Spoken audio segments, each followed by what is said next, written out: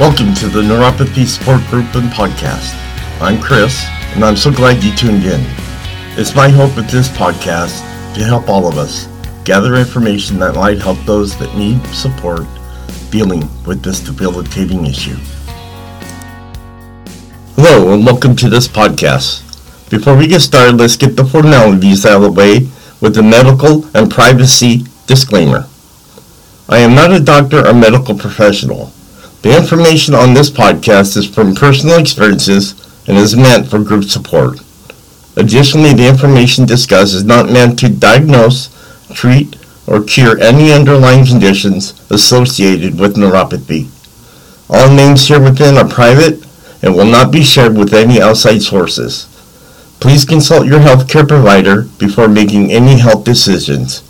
If you have medical concerns or an immediate emergency, please contact your doctor or dial 911. Well, how's everyone doing on this Memorial Day? I want to say thanks to all the service people out there, especially for myself because I was in the service there for 10 years in the Coast Guard. And thank you for everything that you've done and everything that you're doing now, protecting this beautiful country. So today, we are going to get into another different subject that I should have been switching back and forth, but today we're going to be talking about fibromyalgia. Particularly, it's going to be 16 things fibromyalgia sufferers need to stop doing. But before we go there, let me give you an update on my progress. I will be taking my tests, 2 of them, the ultrasound and the MRI, next month in June. It's only a couple days away, but after that, then I'm still waiting to figure out when I'm going to be taking that 3rd test. So that's probably going to be a while because I still have to see my regular doctor before I can get the approval to go there. So again, that's going to be a while. But I will keep you updated as I go along here on this journey. Alright, so 16 things people with fibromyalgia need to stop doing. Living with fibromyalgia, we are often told what we should and shouldn't do. It gets tiring taking advice all the time, especially when that advice often comes with understanding. I hope that the list below is a bit different for you. So this is, I'm going to be reading this from a individual that wrote this article, and I'm hoping it helps you all out there too. The list is based on 30 things we all need to stop doing. I couldn't disagree with their advice, but I also felt there were quite a few items that were specific to living with chronic illness. These are things that everyone does to some extent, but they are things that can definitely make us feel even worse as we live with fibromyalgia and other chronic illnesses. Number 1. Stop putting your own needs on the back burner. If you have any sort of chronic debilitating condition, you need to put your own needs first. Even if you're the healthiest person on the planet, or you shouldn't let your needs go to the back of the line. Since fibro is most common among women, this is especially true as women seem to be trained that their needs should come last before their husband, children, church, jobs, volunteer effort, and anything else that could possibly come before them. It's any wonder we give ourselves any time at all. Sadly, too many of us don't. Number 2, stop spending time with the wrong people. If someone is adding stress to your life, that stress is making you sick. Remove the stress by removing that person. You may not be able to completely remove them, but you can choose to avoid them when possible. Number 3, stop holding grudges. Holding a grudge is unnecessary stress. It causes us to create negative thoughts about a person when we do think of them and to only focus on those negative thoughts when we should be trying to find ways to focus on more positive things. Let go of the grudge. You still think of the person on occasion, but when you do, just shrug it off and replace the thought with a thought of someone you care about that makes you smile. Number 4, Stop trying to be everything to everyone. The ability to say no is a highly underrated one. Too often, those of us with fibromyalgia are likely to be unable to say no, feeling guilty when we can't or won't say yes. We can be everything to everyone, but we can't be everything to ourselves, and we don't have to be. Number 5, stop lying to yourself. You are sick, admit it. You don't feel great. Someone else asks and you answer with, I'm okay, but it's not the truth. It's not the truth when you say it to them, and it's certainly not the truth when you say it to yourself. Number 6, stop wasting time explaining yourself to others. Most people don't care enough about you to take care about your disease or disorder or why you can't do what you want to do. Keep it simple. Just say no and move on. Don't try to explain why you can't do it, because they probably aren't listening anyways. Number 7, stop trying to hold on to the past. While you may be able to find ways to improve your symptoms, you'll never be 100% again. There will always be limits. Stop trying to retain the levels of life you had before your illness, and then realize that was then isn't now. Focus on what you can do instead of what you used to be able to do. Number 8, stop berating yourself for old mistakes. Guilt and blame are our constant friends. Stop beating yourself up over things you've done in the past or things you wish you would have done but didn't. It's in the past. Let it go and move on. Again, focus on what you can do in the future. Number 9, stop being jealous of others. It's so easy to be jealous of what others have or what others can do. Little do we realize that they have limitations too. No one sees the true life of another, their abilities or disabilities, their limits. Don't judge your life based on the Jones, real or imagined. That means keeping up with the Jones. Focus on what you have. That is wonderful. Number 10, stop complaining and feeling sorry for yourself. Seriously, it's okay to throw a pity party once in a while, but it should never last for more than 5 minutes, and you should never invite friends. Focus on the positives in life. There are many. Number 11, stop overlooking the beauty of small moments. How many times have we heard that we should stop and smell the roses? You don't really appreciate those small things until you can't do them anymore. So take a few moments each day and really think about the small things you were able to enjoy. Write them down so you can look back on them later when you are contemplating that pity party. Number 12, stop trying to make things perfect. They already are. Okay, maybe they aren't perfect.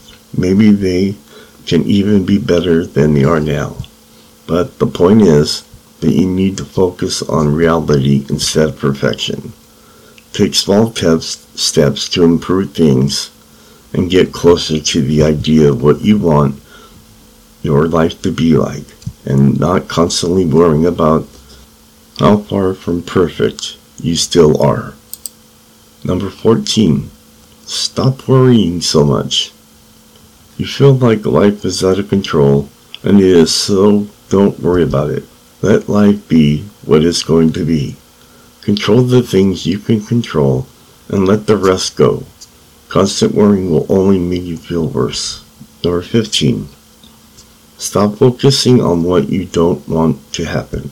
You don't want to wake up tomorrow in the flare, so it's all you think about, and you end up keeping yourself from sleeping, which results in waking up in the flare. Sound familiar?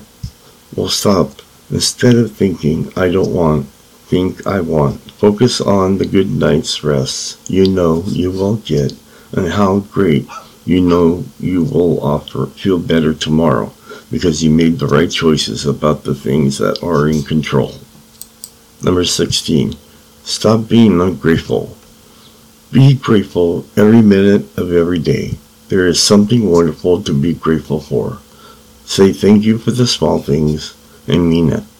Instead of getting upset that someone did something that you intended to do because it made you feel useless, or like they thought you weren't doing your part, be thankful that they just freed you up to do something else you wanted to do. I probably could have worked in all 30 of the original list, but these are enough. These things you need to work on in your life. What have you found it important to stop doing to feel better? So, since we have so much time left, that only took about 10 minutes, why don't we talk about something that is kind of strange to men, I guess, but why is it, and how fibromyalgia affects women more than men? So that should be a good topic here to finish off today. It says here that women are much more likely to receive a diagnosis of fibromyalgia. Some estimates suggest as much as 90% of the diagnosed cases of fibromyalgia are female. Not only are there more cases of female with fibromyalgia, the symptoms appear to be different for men and women. So I guess there is a percentage of men, 10%, that can get it, but it's most likely fibromyalgia usually affects the women more than the men. So the first is menstrual pain. Obviously, men do not have menstrual pain, but many women with fibromyalgia experience greater pain during this part of the cycle than other women. Female hormones like estrogen and progesterone are vital to a woman's cycle. They also have an effect on the central nervous system, which means they're pretty directly connected to the pain. It is possible that these monthly pains are increased due to hormone interplay with fibromyalgia. It has also been theorized that testosterone may protect men from experiencing some fibromyalgia symptoms. Another concern that men do not have is menopause. Women with fibromyalgia that have reached menopause may feel worse than others. In addition to the pain and soreness, they may also suffer from crankiness, anxiety, and a general acheness. Prior to menopause, during premenopause, women may have pain, tenderness, lack of sleep, memory problems, and depression. Women with fibromyalgia can experience an increase in their symptoms. They could also suffer from endometriosis and the accompanying discomfort. Medical professionals have identified 18 potential tender points for those with fibromyalgia. These are the areas of the body that hurt when they are pressed or touched. Pain in the pelvic region that lasts 6 months or longer is considered chronic pelvic pain and dysfunction. These can include irritable bowel syndrome and painful bladder syndrome. These are also conditions that affect more women than men, and women with CPVD issues and fibromyalgia will typically have more pain associated with these conditions. In fact, research shows that these issues have similar cases, but there is no known relationship at this time. While fatigue is a symptom that most people, men and women, experience with fibromyalgia, it appears as if women suffer more from fatigue. Whether it's the fatigue itself or is felt more profoundly in women because of fibromyalgia directly, or as a symptom of some concurrent symptoms that are reported with fibromyalgia, is unknown. Depression. It's clear that having an illness that causes chronic pain with no cure or exact course of treatment can cause depression in any sufferer. But it may be that women feel more of a depression. So what causes fibromyalgia?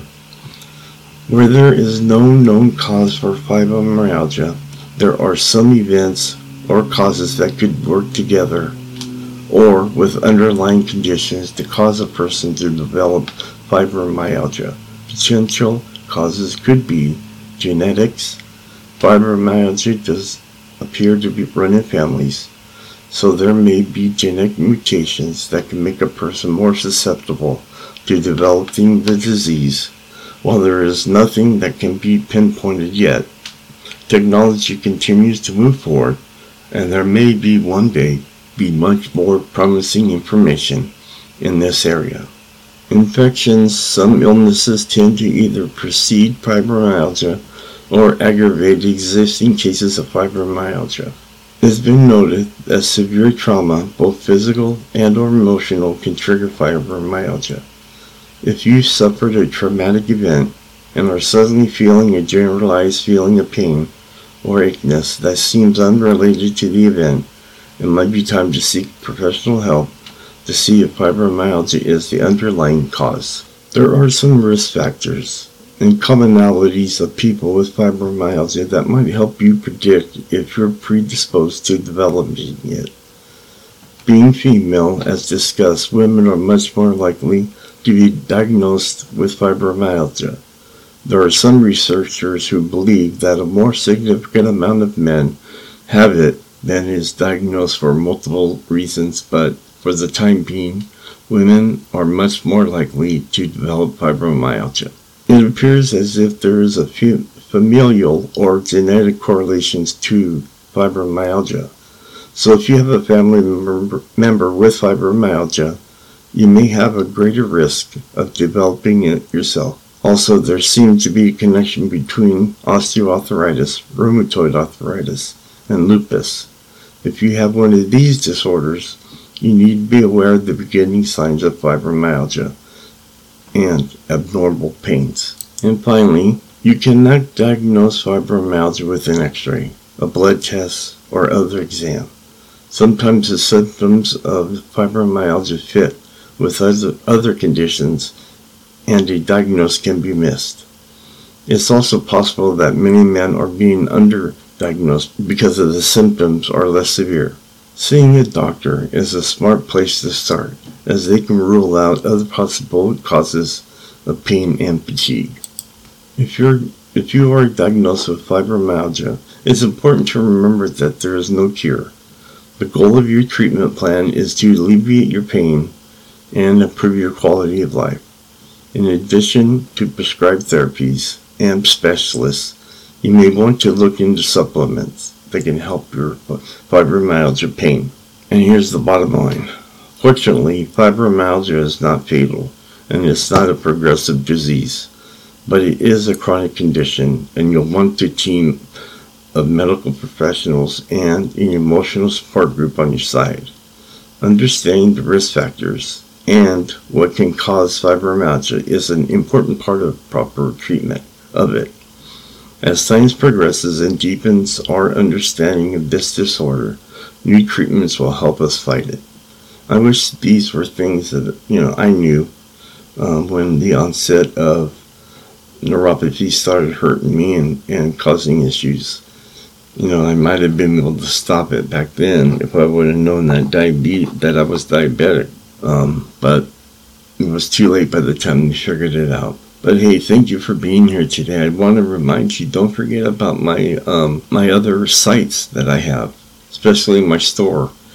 I'll make sure that I put up the link tree so you can see all the different sites that I have. If you could do that, that would be great. Pass along this information to others if you have a way of doing it, either through Facebook or other means. And you have a great Monday. Have a great week. And I will talk to you next Monday. Bye. As we come to a close, it's my hope this podcast and other sources, such as product reviews that I have discussed today, can better our lives and give us some relief dealing with neuropathy.